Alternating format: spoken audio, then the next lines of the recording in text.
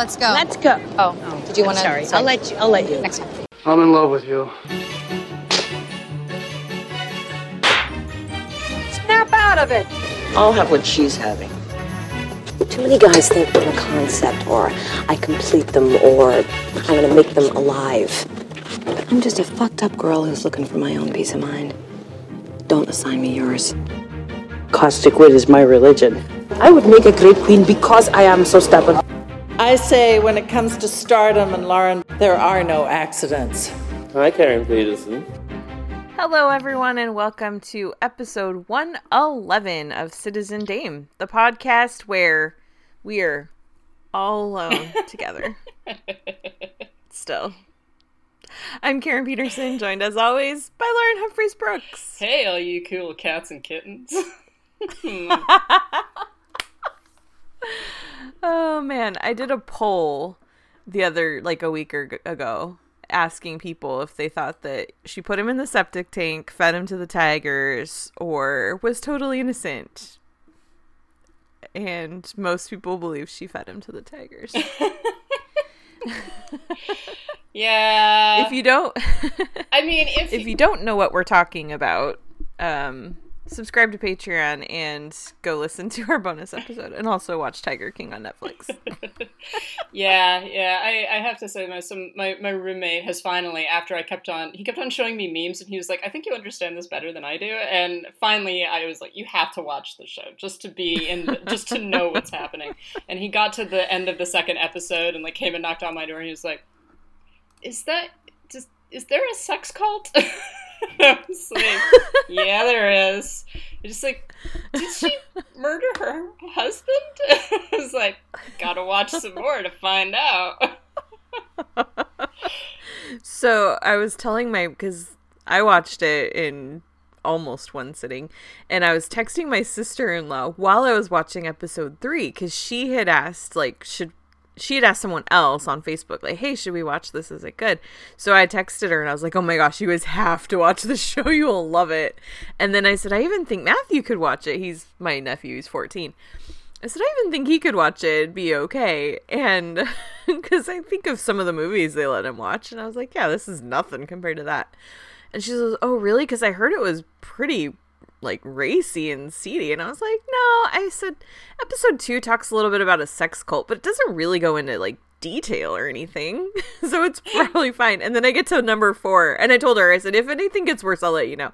Then I get to number 4 where Joe is using a sex doll as a stand-in for Carol. I was like, maybe I don't want my nephew watching this. Yeah. I think it's to get pretty nasty in places. It does. Yeah, it's episode 4 just kind of takes this turn where it starts to get exactly what she was talking about, her concerns. I was like, yeah, okay, I've changed my mind. Mm-hmm. She's like, thanks for letting me know. I'm like, yeah, I didn't want you to have that conversation. So, but it's interesting, some of the people that have been very opinionated about Tiger King, and not watching it and feeling like they are superior because they're not watching it.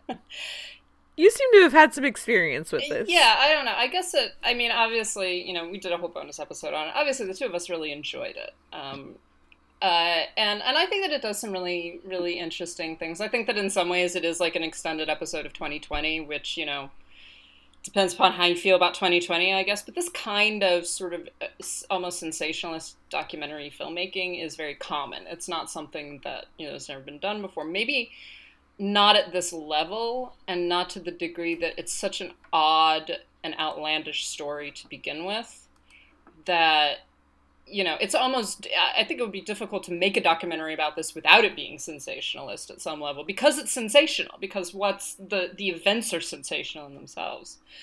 But one of the things that began bothering me is, it was two things. One, the people that were essentially saying that they hadn't seen it, and that essentially makes them better than everybody who has, because, I don't like those kinds of things. It's like, oh, okay, it's fair enough. You don't have to watch something that you don't want to watch, but that doesn't make you better than everybody, and in fact, because you don't actually know the content of the thing that you're saying you're better than, it's sort of bullshit. I mean, you're making an assumption about what the documentary looks like, what the, and I think that a lot of people are making these assumptions based upon the memes and based upon the sort of more sensationalist public conversation surrounding it. And there's no doubt that there's a swath of people who have probably not taken the best message from this documentary, which is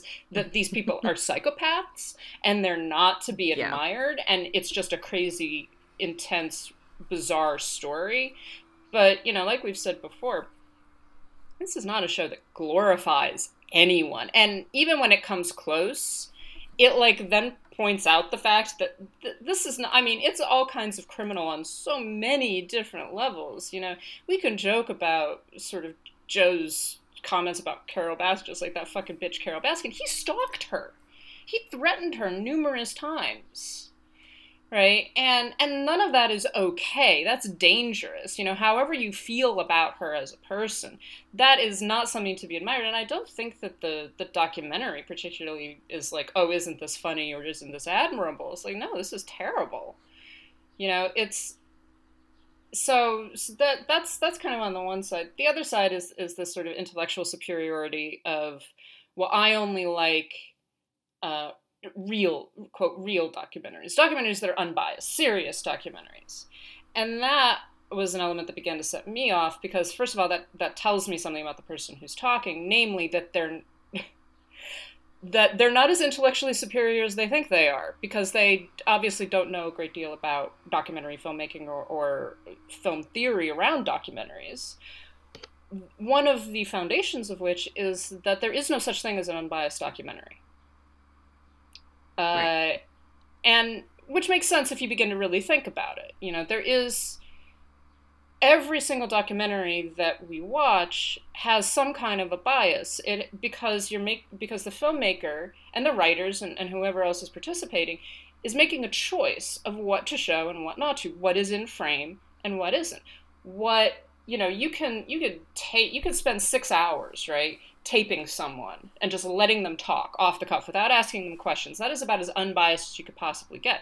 But at the end of the day, you're still going to have to decide what to show of that. What is relevant to the film that you're making and what is the film about? So you have to cut it down, you have to re-edit it, you have to make choices about where you cut them off and where you don't.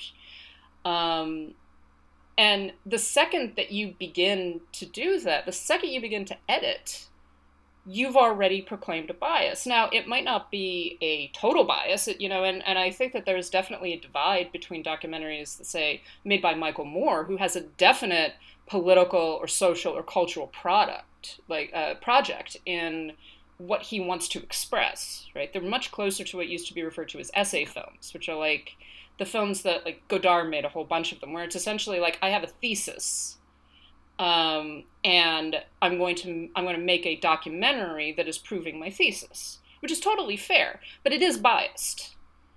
So there are the films that, like, what Michael Moore makes, and then there are the more ones that try to present themselves as more unbiased, and some movies like The Thin Blue Line,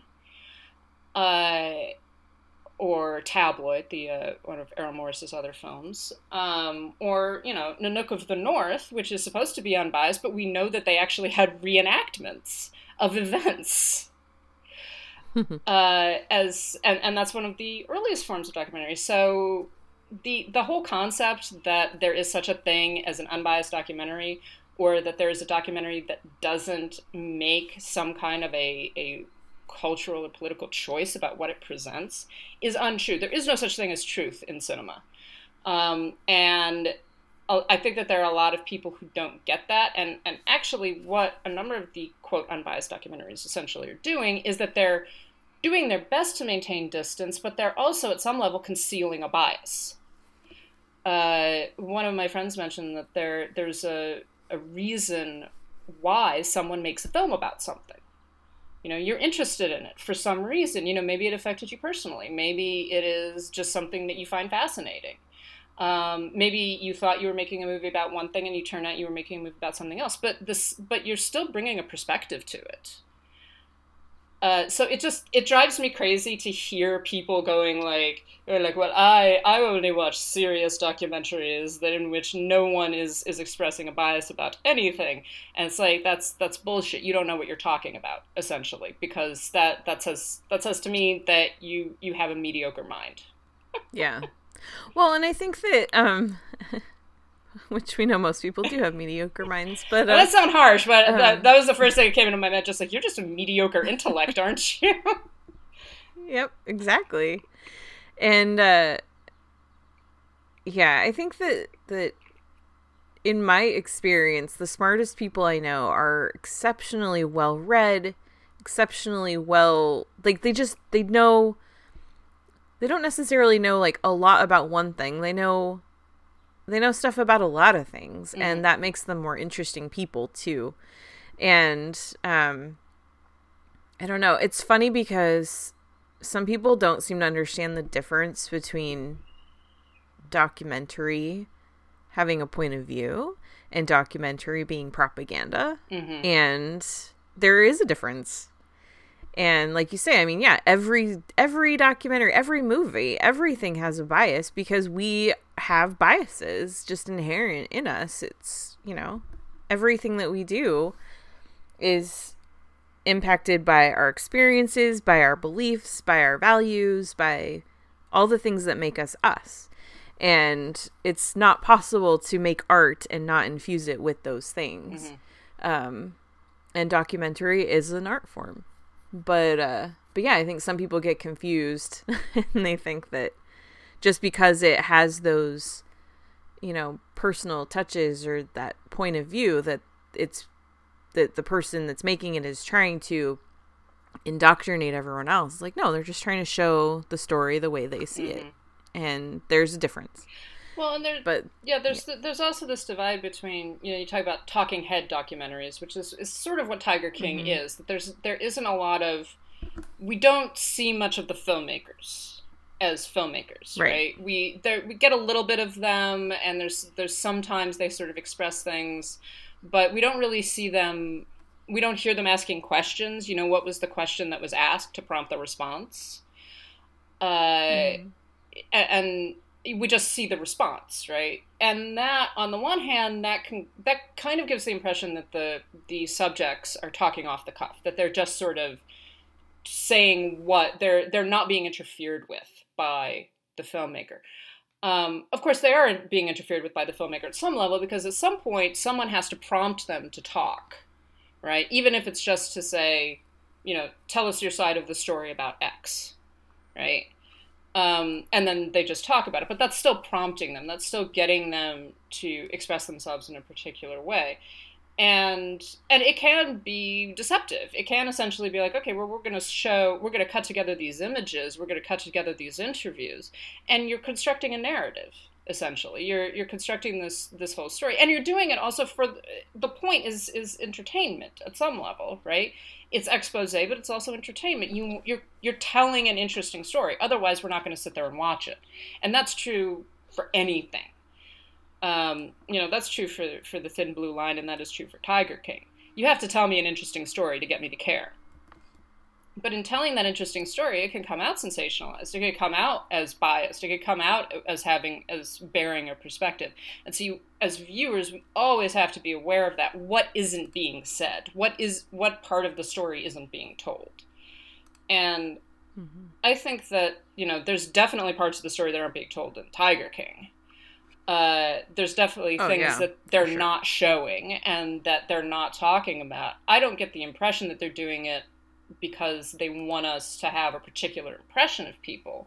I got the impression that they're doing it because they're trying to tell an interesting narrative. And they're constructing a narrative that's also happening in real time as the film is being made. Because they started filming this like 5 years ago. And so there's an arc there. There's stuff that happens and that changes over the course that they couldn't have predicted, you know, and that they also didn't engineer.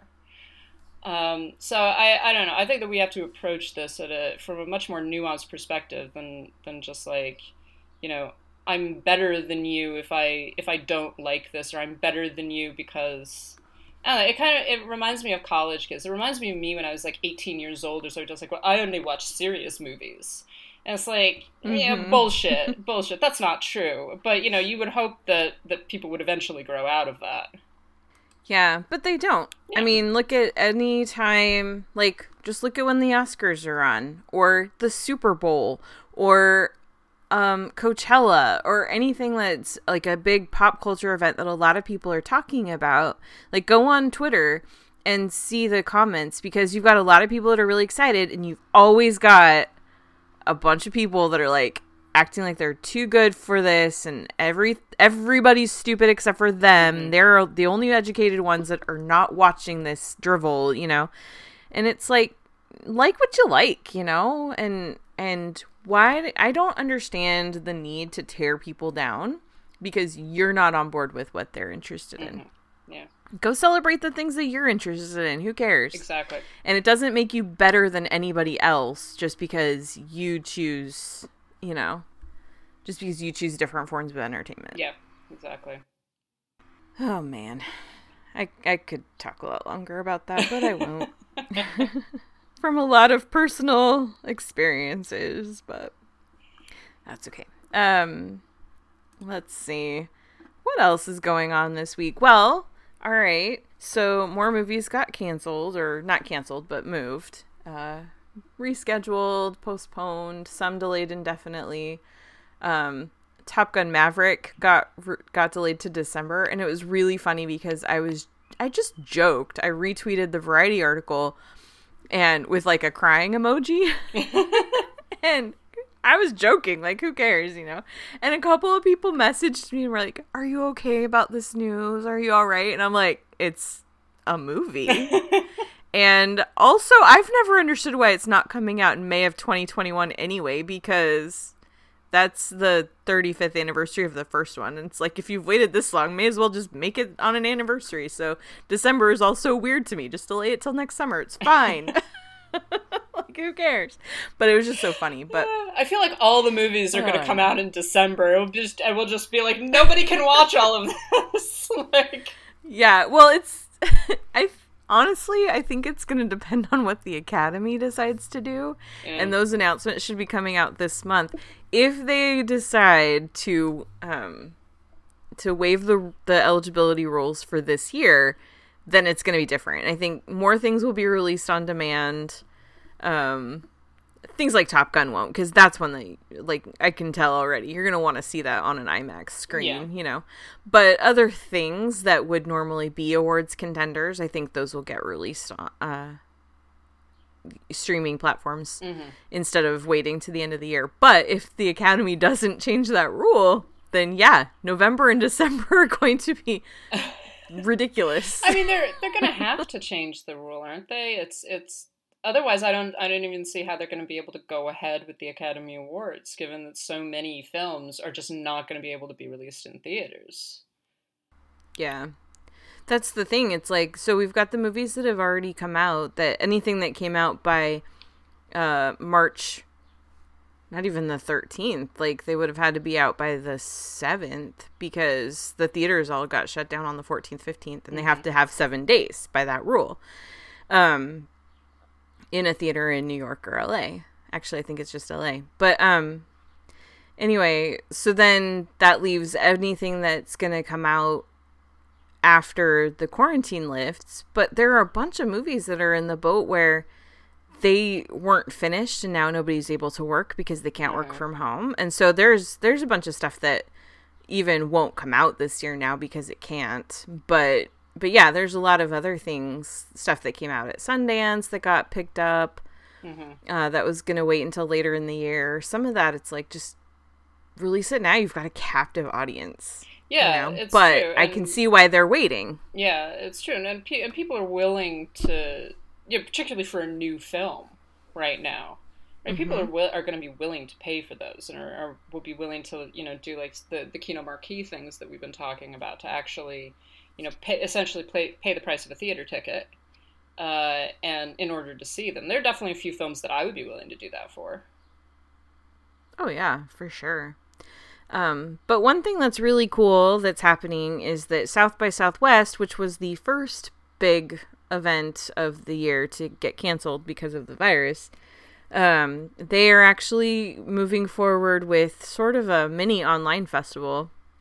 I say mini because most of the things that we're going to screen are probably not going to now.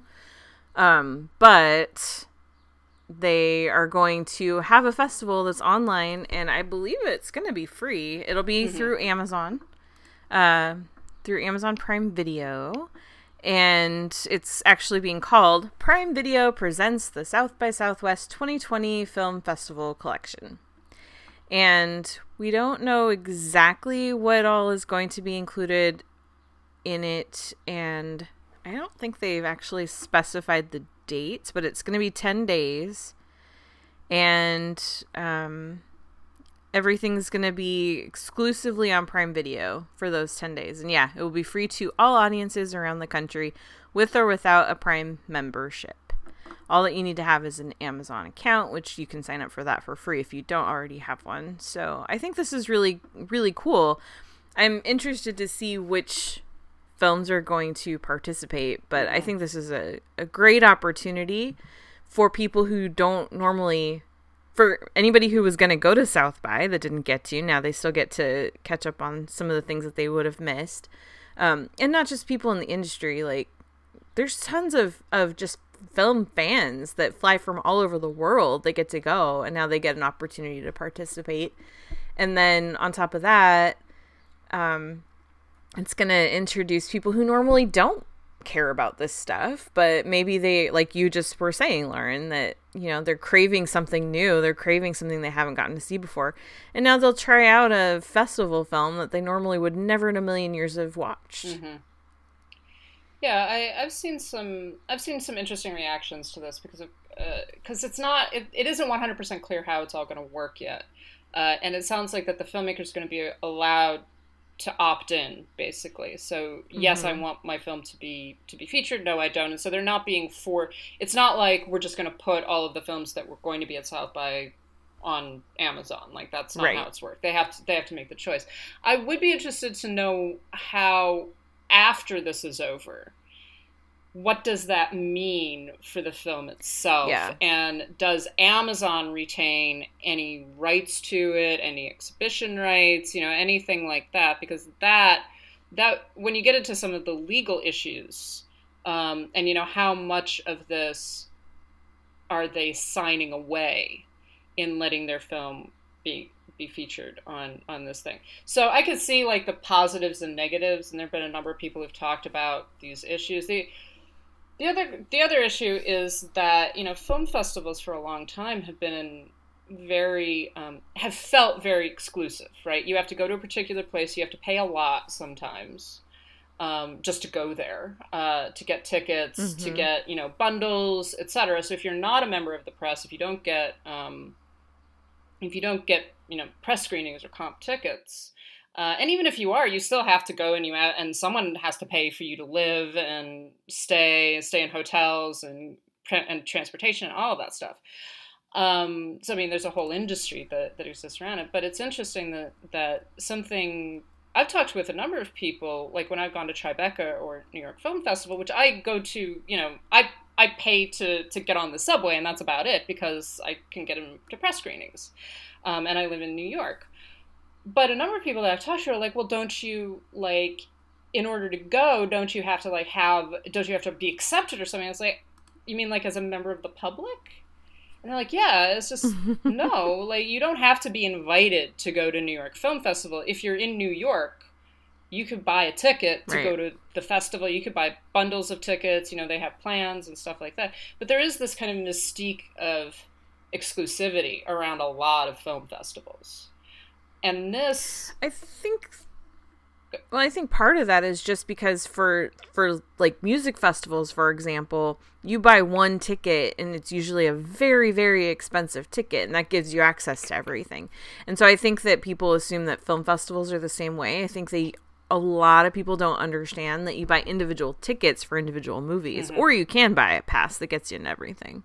Yeah. And so I think it would be interesting to see how, with something moving online and essentially being available to the public, at least in the United States, for free, I'll be interested to see how kind of people react to that. And I am getting a few glimmers of some press folks that are angry about it, and my feeling is that they might be a little angry about losing their exclusivity, which... you know, we see sometimes in film criticism where people are actively angry that this thing that that, you know, is just like, well, I got to see it, you know, 5 months before everybody else did. And then suddenly it's like, well, everybody now gets to see it at the same time. So there is that side of it, that is that this is a democratizing, again, of film, and particularly and South by Southwest, like, has some very high caliber films, and films that wind up, you know, going on to, I think, what was it last year? Was it Us? Or was that the year before? Mm-hmm. Yeah, last year was Us. That got us premiere at South by. The year before was, I think, A Quiet Place. Yeah, and so those are major films, but you've got people who went to South by Southwest, including press, who got to see them 3 months in advance of the rest of the public. So yeah, that gap is narrowing right now because of this pandemic. And I think that there's some sour grapes. There's some press that are angry about losing that sort of exclusive bragging rights, essentially. Yeah. And, I mean, I have to be careful what I say about our colleagues out there in the world, but I think that there is a group of people that seems to be all they care about. And, like, for me, and I know for you, the reason I love writing about film and talking about film is because I love sharing that with other people, and I love sharing my passion and my enthusiasm for good movies. I don't care that I actually sometimes hate when I see stuff 6 months ahead of time and I can't talk to anybody about it. Like, yeah, it's killing me that you haven't gotten to see Promising Young Woman yet, and we can't talk about it until who knows when, you know? Like, that kind of thing. I actually wish that everyone was watching stuff around the same time that I was, because I love to talk about things, and I don't want to keep it all to myself, and it doesn't give me a sense of like, importance or pride or whatever, but you know, for some people it does, and I feel kind of bad for them that that's how they base their identity, that it's like, really, is that the only thing that you have? Well, yeah, there's this attitude of, like, of first, you know, it's kind of like the first person to comment on a YouTube video or something, but it's similar with films. Like, I was the first, I did the first review, you know, and it's like, good for you. Like, I don't, all right. And I mean, we saw it last year with a lot of the reactions to Joker, that by the time Joker actually came out, right, everybody, like, it was in theaters, the public got to see it. There had been so much discussion of it and debate over it, and there had been these extensive press cycles of talking about it, from the time that it premiered. It showed at Venice, right, last year. Yeah. From the time it started at Venice to the time that it was actually released and everybody else got to see it, it had been so heavily marketed and politicized and all of these other things that it was difficult to be like, what is the actual reaction to it? What is the reaction to the movie versus what is the reaction to all of the stuff that has swirled around the movie? And, you know, if that had happened this time, you know, this year, I think it would be very, very different. If everybody got to see it all at once, suddenly, you know, I think that we would have had a different conversation, basically. Yeah, it's funny, like, that you bring up Joker specifically, because that premiered in Venice in, like, the beginning of September. It comes out in theaters in the beginning of October. So it had only been about 4 weeks. It felt like it had been 6 months. It was only 4 weeks, really? That's, oh dear God. Yeah. Yeah, no more advanced screenings. Yeah, Venice is like... No more advanced screenings. Everybody has to see it at the same time. No more. That's seriously. It's just... Yeah, I'm actually fact-checking myself. It came out on October 4th. It premiered in Venice August 31st. So it had been 5 weeks. So about 5 a month. weeks. Wow. And it seriously felt like it had been most of the year. Wow. But I think part of that is because for so long, a bunch of us, and I was part of that too, had been expressing our concerns and disdain for the film for a long time too, even before anybody ever saw it. So That's true. yeah, it just that one in particular just was really long. But anyway, South by Southwest, yeah. So 10 days. Basically, filmmakers, like you mentioned, they can opt in. It's not automatic, and it's not. I mean, yeah, they have to decide. And so I think what you're gonna see playing here are films that were already gonna be purchased by Amazon anyway, and ones that probably don't have distribution, because things like The Lovebirds that got sold to I think Paramount had that and they sold it to Netflix. So Netflix is going to release that. Obviously, they're not going to let Amazon show it first. Yeah.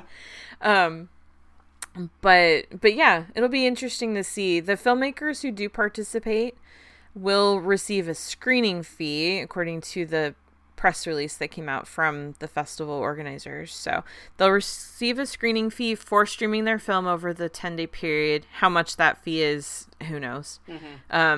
Will that depend on how many people actually watch it? Will it just be kind of a flat rate? I don't know. But they will get compensated for it, which is interesting. And that also makes me wonder more. Yeah, what does happen after this is over? Do they retain all their rights, or does Amazon keep some of them now? Very interesting. Yeah. But I'm sure anybody who is going to consider participating in this hopefully will have someone look over the contracts very carefully and make sure that they know what they're getting into. Yeah. But I think this is great, and I hope that it works out really well, and that it gives and that people will take this opportunity to watch some stuff. Yeah, because there's some really fun, interesting voices out there. I mean, last year I was with Kristen, and we had just been in a situation, and they just basically told us, like, hey, pick 10 movies, we'll give you tickets for it, just because of what was going on. And this is not normal. That does not happen. But we were going through the guide, and we had kind of a gap in our schedule one of the days. And I was looking through, and I was like, Will Forte's in this movie. This sounds kind of interesting. Maybe we should go see it. And we went and watched Extraordinary and regretted nothing, because that movie is great, and we'll talk about that more in a bit. I was gonna say that was a good transition. Wow. Well, heck, let's talk about it now. Let's talk about it now. I was like, that was fluid. Yeah, actually, because we've talked about this movie a few times over the last year. Yeah. But for those who are new, who don't know, Extraordinary is a movie about a woman who lives alone. She has this gift of being able to talk to the dead, but she has suppressed this gift for a long time because as a child something went terribly wrong and she lost her father. And but now there's this guy who is a single father. His wife has been dead for a few years, and he suddenly needs her help. And she finds him somewhat attractive and decides to use her powers again and help him. And it's a comedy that involves Will Forte as a as an 80s one-hit wonder who sells his soul to the devil for another record. There's a driving school. There are haunted potholes. There are all kinds of funny things. This movie is really, really great and so funny. Yeah, I described it in my review on our website as like an Irish Ghostbusters, which is in the best possible way, which is I think that's about as close as it comes. Yeah, I mean, we said this last year. You guys were like, Lauren, you have to see this movie. This movie was made for you. And then I did, and I was like, oh my god, this movie was made for me. Yeah, it's awesome. It's very, very funny. It's very sort of, there's a lot of Irish humor in it, so it's very tongue-in-cheek and sort of deadpan in places. But also you've got like this added element of Will Forte being this like devil worshipping one-hit wonder who's trying to find a virgin sacrifice in the middle of this, story about this woman who doesn't want to be a spiritual medium, but basically won't be left alone. Like, she can't stop seeing ghosts. And just like, yeah, and all of that craziness and everything. It's actually frightening. Like, there are scenes that I was like, legitimately, this is creepy. This is like good, scary shit, Yeah, and you really don't know what's gonna happen. Yeah, exactly. It's very funny, and it is it's going to be one of the films that Kino Marquis is showing. And obviously we've talked about this several times, but you can go and support your local art house theater when this film gets released, and you can essentially buy a quote theater ticket to stream films online. And this is one that they're going to do, and I really do recommend it. Like, this one is just one that I'm like, please, people, like, pay to see it, because it really is good, and it's funny, and it's weird, and it will also lift your spirits, just because it's a good horror comedy. And it has one of the very best last lines in any movie ever. It does.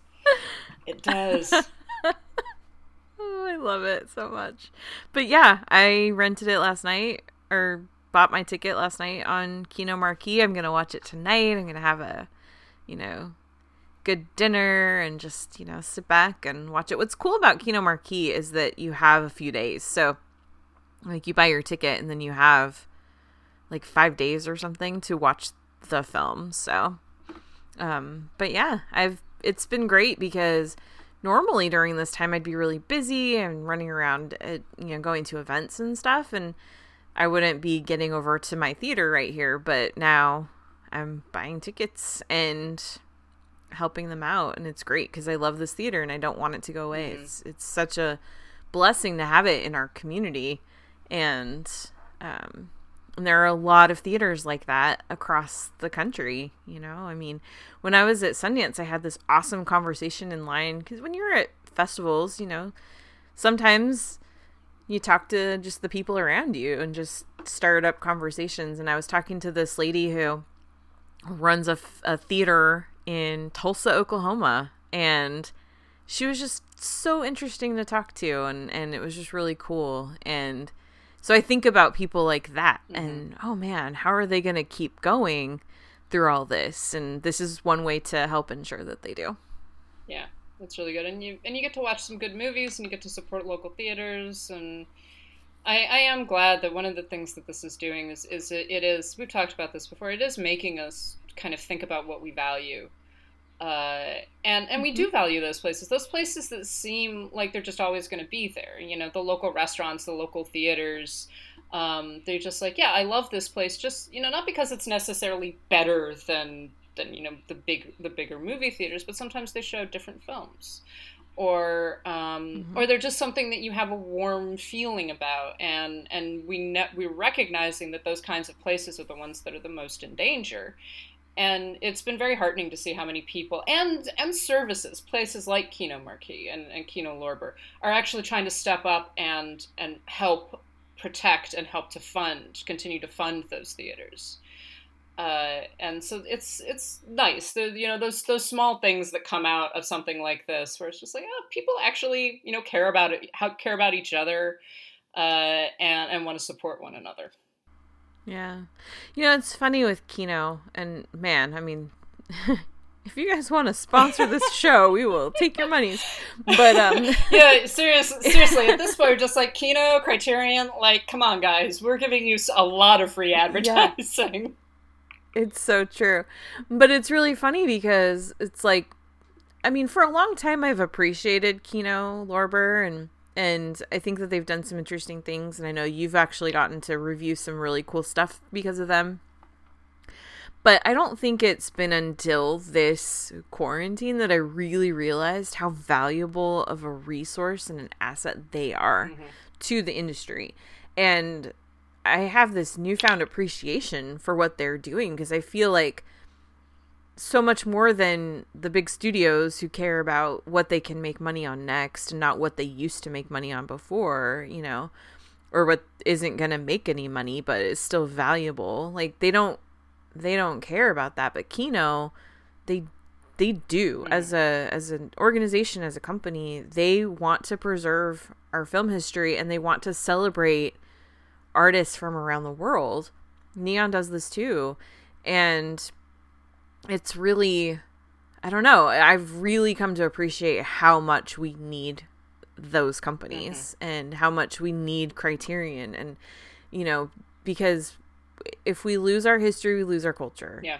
And I'm just I just have this appreciation that I didn't have before. And so it's like, I'm seeing some good things come from this quarantine. Not that I want this to happen, not that I want this crisis, this pandemic to be going, but I think when terrible things happen, if you can get something valuable out of it, then that's, you know, it's good. Yeah. I guess. So anyway, go watch Extraordinary. It's great.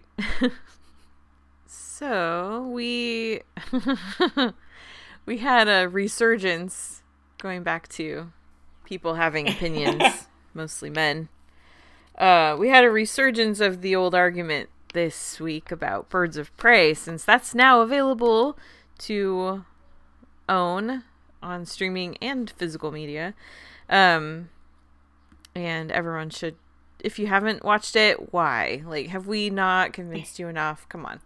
But, yeah. Why don't you talk a little bit about what happened this week with Birds of Prey, Lauren? Well, I'm not going to mention this dude's name because I don't want to give him that kind of advertising, and nor do I think that he listens to us at all, because his dick might fall off. But I think that most people who you know are on Twitter, maybe within film Twitter, know who we're about to talk about.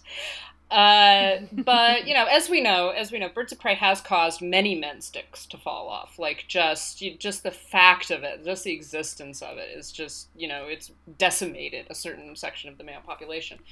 And what I found really, really funny is that obviously it's now available. You can buy Birds of Prey on most streaming services, and you own it. You pay $20 for it, and it is now yours. So I have, of course, done that. I have watched it a couple of times. I was watching it yesterday, in fact. And this particular gentleman, who has been, I will have to say this, has been bitching about this film since before it was released, right? He posted, he finally saw it, and he posted this extensive thread about how bad it was, how it was objectively bad, too. It wasn't just that it was, like, a film that he didn't like. It was objectively bad. Like, the fight choreography was apparently objectively poor fight choreography. Bad costuming, bad all of this. I guess he doesn't realize that the dude who did John Wick did the fights for this film. I believe. So, like, he was very, very angry, obviously, you know. Oh, a terrible villain. Yeah. The women are not sexy. Well, if you don't think the women are sexy, you don't like girls. Yeah, I mean, that one has always shocked me. It's just like, there's so many men who want to advertise the fact that they can't find women sexy, that they're having difficulty getting erections. I'm like, I don't know, guys. I feel like that's something that you don't want to tell everybody. But okay, you know, if that's, you know, and they have doctors for that sort of thing. I mean, don't go to them now because they're busy. But and one of my favorites was that, I'm only talking about the objective aspects of the film. If you want to discuss the anti-men third wave feminism themes, it gets even more insulting. And I do kind of want to be like, is that because you know that they're talking about you? I mean, is that really... I have a feeling that you know that you're the one who's getting his ass kicked throughout this entire movie. But what ultimately made me laugh about this was that the film is only available to purchase right now on various streaming services. And it is available for $20 a pop, which is more than most theater tickets in all but the major metropolitan areas. But it's definitely, like, I think the regular price that I would have paid would have been about $16, right? And I live in New York. Mm-hmm. So in all but the major metropolitan areas, this film to purchase on Amazon is more expensive. So this guy paid $20 to own a movie that he already hated before he even saw it, and that he then spent an entire Twitter thread to, like, dump on. So he contributed to this film's take. He gave them money in order to own the feminists, and ultimately what has happened is that, everybody has mocked him pretty soundly, including us. So I don't know, I just found it really funny, and I find it very funny that these guys are willing to shell out their own money now to be like, you know what? I don't like girls, and Harley Quinn not being sexy enough, who, I don't know, I still don't understand how you look at Margot Robbie and go like, oh no, she's not hot. Like, what is wrong with you? Or for that matter, any of the women in that movie, except for like the child, I don't know. Right. Oh my gosh, I know. It's like, it makes me laugh. But it also makes me cry a little bit that these men exist and that they have platforms and people listen to them. But, yeah, the objective part is what always gets me. It's, how are you someone who considers yourself a professional person in this industry and you still think that there are objective aspects to art? Like, how many times have we had to have this conversation? Yeah, exactly. No, it's obvious that he's just really, really angry that his dick fell off. I'm sorry, dude. I mean, I've never had one, but if mine fell off, I might be mad about it too. But, I don't know. Anyway, I love Birds of Prey. It's fantastic. I love that you pointed out that they didn't even change... they didn't change the title for the home release. That's awesome. Yeah, it's still Birds of Prey and the Fantabulous Emancipation of One Harley Quinn, which is its full title. Good. It should be. Yeah. Oh, man. Go watch it. If you haven't seen it yet, go watch it. And if you've seen it, go watch it again. Because it's great. And we will not stop talking about it. Except for right now, we're going to move on to another topic. So we got a question from Michelle at Gamecock Mitch. What are your top 3 or 5, if you have enough, actresses that have criminally never won an Oscar? I have a few. Lauren, do you have some? I definitely have a few. Do you want me to start? Yeah, why don't you go ahead and go first. So I decided that I wanted to give a list of people that are dead. Because I figure that if an actress is currently alive and is still working, then, there's always the chance that she's going to win an Oscar. So, but there are a lot of great actresses who have not won Oscars and never won Oscars throughout their life.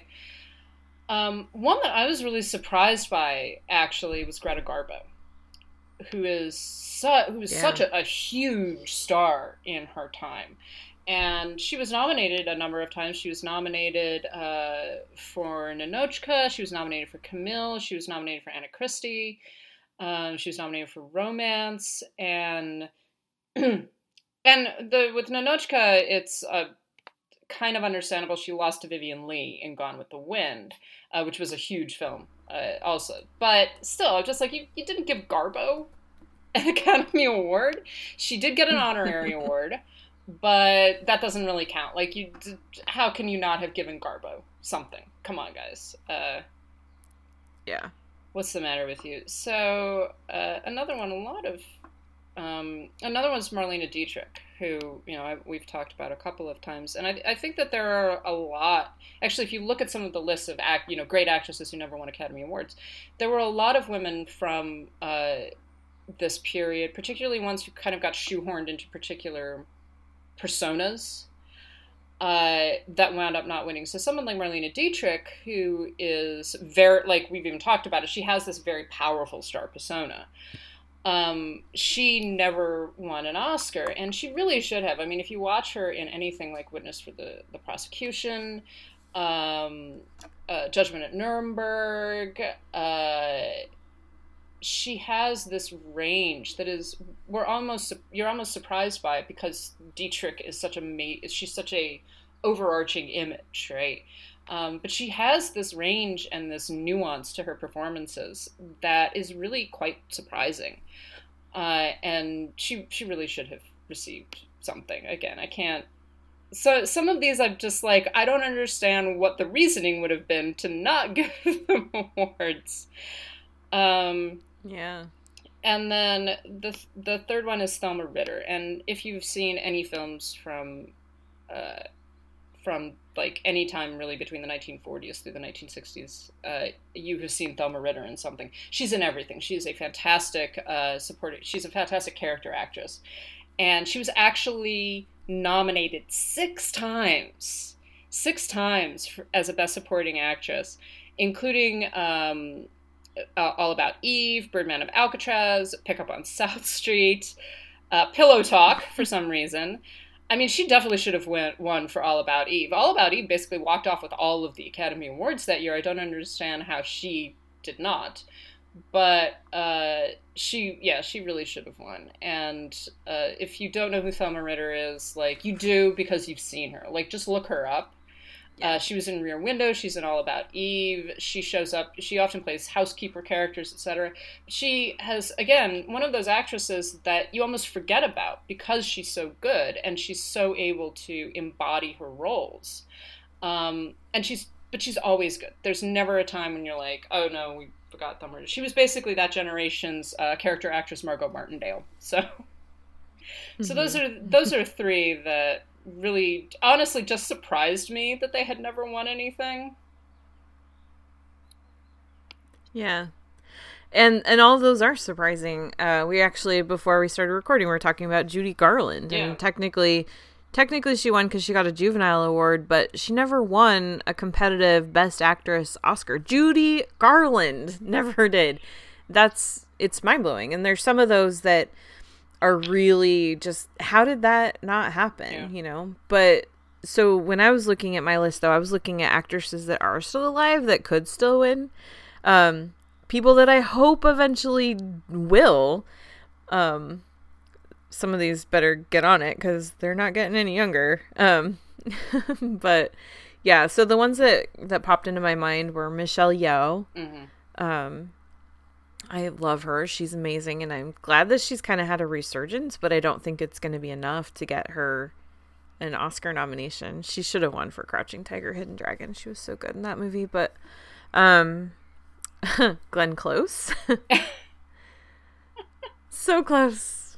She keeps on almost getting there. God. Yep. Yeah, and that's the thing. It's like, I mean, she was so great in The Wife, and I love Olivia Colman. I love The Favorite. I will never be unhappy that she won for that. But at the same time, it's like, if there was ever a time that Glenn Close was going to win, I think it was that year. And I don't think it's going to happen for her now. I don't. And it's like, it's so sad. But at the same time, it's like, well, but she's had a great career and she's not like crying about it. So, yeah. In fact, I love her reaction when she lost last year and she just kind of starts laughing. Oh, it's so perfect. Michelle Pfeiffer is another one that, I mean, I think that she still does really good work and she's still in interesting projects, but I think it's been a while since she's done the kind of thing that would get her to the Oscars, and I think that kind of those days are probably behind her. I don't know. We'll see, but I think she's unlikely. Cicely Tyson. Mm-hmm. She should have won back in the 70s.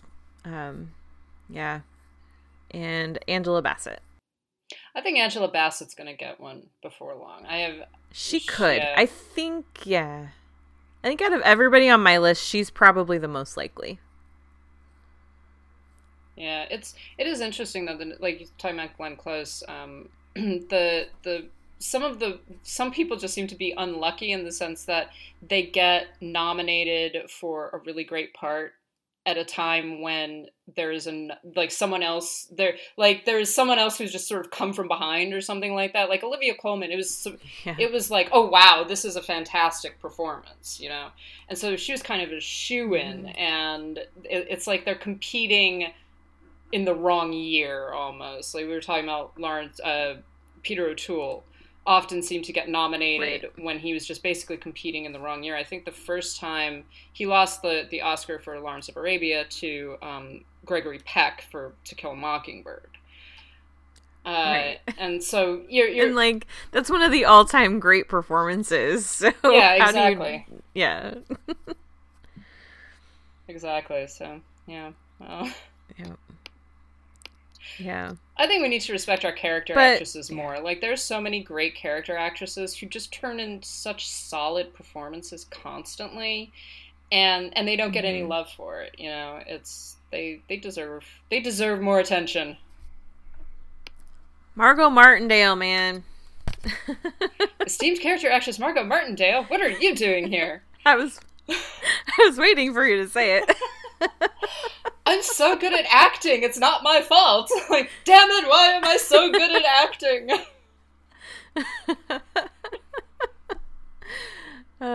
But yeah, I don't know. We'll see. I think that some of these people really do have a chance, but I don't know. Hollywood loves to reward their young up-and-comers, so I think it's weird. It's like Cicely Tyson was nominated before I was born, and people that were born after I graduated from high school are winning before she is, you know?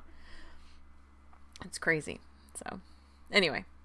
Any others you can think of, want to throw out there? Not really. I mean, there's so many. There's so many who just, like... yeah. I know people want me to say Jessica Chastain and Saoirse Ronan and who else? Emily Blunt, Amy Adams. And to me, it's like all of them are probably gonna get it. Like, I don't feel like any of them have been criminally overlooked. I think that it's a little weird for someone to have 4 nominations before they're 30 and not have won an Oscar, but Saoirse's gonna get one. Like, there's just almost no doubt in my mind that it's gonna happen for her, you know? Yeah. So I'm not worried about her. But when I look at the fact that Michelle Yeoh never gets nominated, she does great things and gets overlooked every time. You know, when I look at Glenn Close, 7 times nominated, no wins, and she's, you know, she doesn't have that many more years left. To me, that's where you look at what's criminally overlooked. Yeah, you I think you get these actresses that have become they're so venerated. Like, Glenn Close is one of the most respected actresses working today. Like, she is a, you know, hate using this phrase, but she is a living legend, right? And that there's almost this like, oh well, yeah, of course she's great, like she's wonderful, but then they kind of, that's all that they're going to do, that's all that they're going to say. It's similar with some of the actors that haven't actually won. You're just like, oh yeah, well he's amazing, you know, he's one of the best actors we've got, but they never get far enough really to get that award. Yeah. I don't know. I don't know why people are complaining about Saoirse Ronan. It's just like, yeah, she's great. She's also like, you know, 18. I don't know how old she is. Right. She's young. I think she's 25 now, but yeah. Yeah, she'll be like, fine. Like, I think that she's gonna get an Oscar. Yeah. Well, look at what happened at this year's Oscars. 3 out of the 4 acting winners were first-time winners. And all of them were over the age of 40.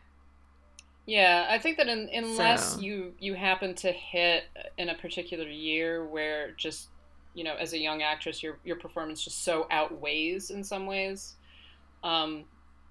everybody else's, that you have to build up clout to a certain degree.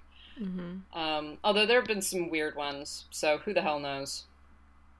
Yeah, it's true. But it's fun to talk about and speculate. It's going to be interesting to see what happens this year. Like, I'm telling you, we're going to have, like, Margot Robbie going up against Gal Gadot and Gal Gadot and Elizabeth Moss. Like, that's what the Oscars are going to look like this year. I can't wait. I am okay with that. That'd be fine. And Tom Cruise in Best Actor. Exactly. Yep. We were just with like Ewan McGregor. Yes. Oh man, I would love it if he got an Oscar nomination for Birds of Prey. Although I would not love it if he was the only Oscar nomination for Birds of Prey. That would really piss me off. Yeah, that like, would make sure, nominate the dude and not any of the girls. He is great though. Man. Like I was watching it yesterday, and he one of his whole scene where he's like talking about the shrunken heads, and like all of that is just he does such a good job at making you hate him and also really entertaining you at the same time. Like it's a very well done performance, because just like I cannot wait for him to die. But also, I'm enjoying watching him before that. Like, it's a nice balance. Yeah, he's so good. Yeah, exactly. He's so good at being, like, really creepy and terrible and awful, but not to the point of, like, repulsion where I hate every time he comes on screen. Yeah. Like, I love every time he comes on screen, because I know what he's about to do or say or enact is going to be terrible, but is also going to be really fun to watch it. Mm-hmm. And just make me that much happier when he gets what's coming to him at the end. And so some of the ways he delivers lines, like when they lose the diamond and they like show him a picture of Cass, and he's just like, she's a child. Just the way that he says it is so funny, and he just pitches a fit right there. He's just like, these are my things. These are my things. Why is this happening to me? Why? All of that is just so funny. Like, why don't I own the crossbow killer? I like crossbows. It's one of those performances that it's really easy to overlook how good it is and how nuanced it is, because it really is just such an entertaining performance in a really fun movie. But that's some really quality acting that he's doing. Yeah. And yeah. Oh man, I'm gonna go watch it again right now.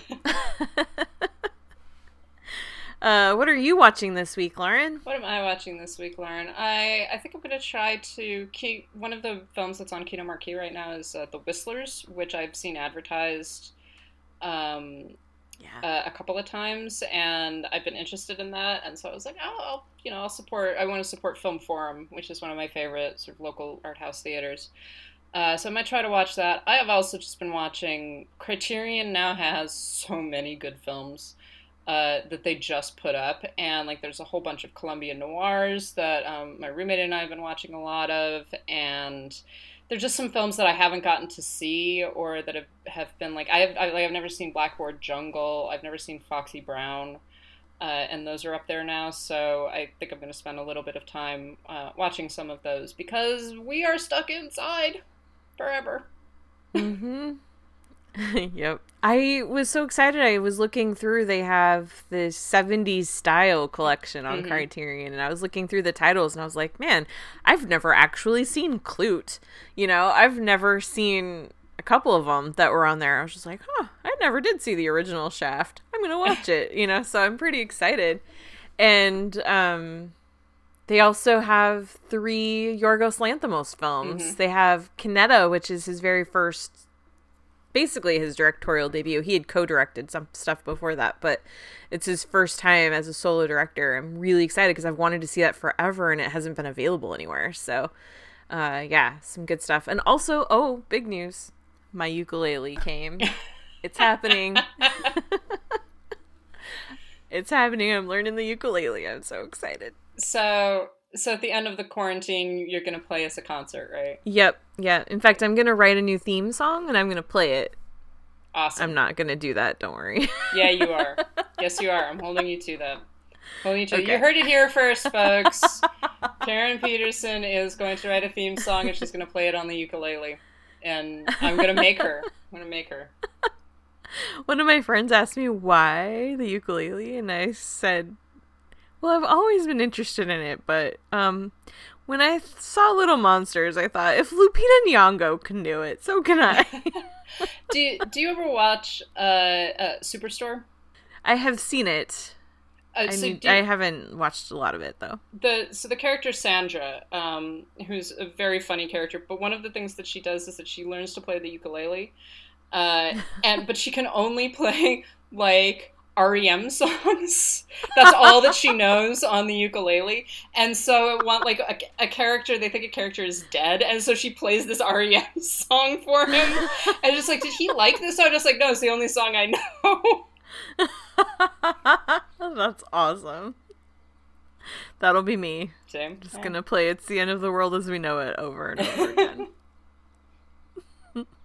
It's the only song I know, but it's damn cool.